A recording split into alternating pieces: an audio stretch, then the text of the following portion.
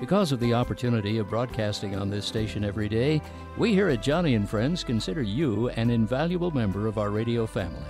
And our host, Joni Eareckson Tada, feels exactly the same way. And Joni, just a quick takeoff on that, my wife and I love the privilege of being together with our grandchildren. We actually have 6 grandchildren, 2 boys, 4 girls. And just recently, Margaret and I celebrated our 60th anniversary with all of our kids and grandkids with us. I need to tell you that these grandchildren really are, well, they're the apple of our eye. Mm-hmm. Margaret and I often say that. I suppose we echo the Lord when he talks about us. Let's see, over at Zechariah 2:8 it says, "For whoever touches you touches the apple of his eye." Well, you know, Al, when you say that about your grandkids, I can really hear the affection, and I can see it in your eyes. And so let me turn the question to friends listening today. Who is the apple of your eye? Maybe your grandchild, a son recently promoted, your fiance with those soft eyes and tender smile. Whoever is the apple of your eye, one thing's for certain, you love that individual, don't you? With an intense love, that person gives you joy indescribable. In short, you really feel something for this person you love.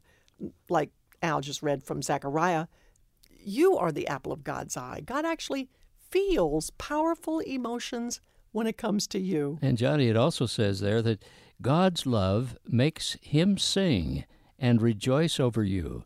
And that's a very special love, isn't it? Well, it sure is. And when it comes to you, his joy is not the sloppy sentiment over something you do, as though, you know, you had him wrapped around your little finger with that winsome way of yours. No, God's joy is in his own goodness and wisdom, in the beautiful character of his Son, in the complexity and wonder of all that he has made. His is not a complacent, lazy joy. No, his is the rugged joy of the warrior returned home, the admiral sailing into the port, flying colors of victory, and the bone-tired, soot-faced, grinning hero carrying the child to safety from the burning building. This is the character of God's joy. In short, his joy for you is connected with something wonderful that he has done. You mean his work on the cross? That's right. His joy and delight over you finds its best expression at the cross. And we all know John 3:16, for God so loved the world that he gave his one and only Son. And he watched his Son's murder because he loves you. This means his joy and deep emotion for you is rugged, it is hard-won, it is victorious. He is the admiral flying colors of victory over you. He's the hero who has carried you to safety from hell's burning building. He's the joy-filled warrior who has brought you home. In short, this is why you are the apple of his eye. What a beautiful word picture you've presented on today's program, Joni. A reminder from Scripture that we are indeed the apple of God's eye. Sometimes people have the mistaken idea that God has given up on us, that he's no longer interested in our daily activities. Well, this is why Joni's recorded a very special message titled Life Worth Living.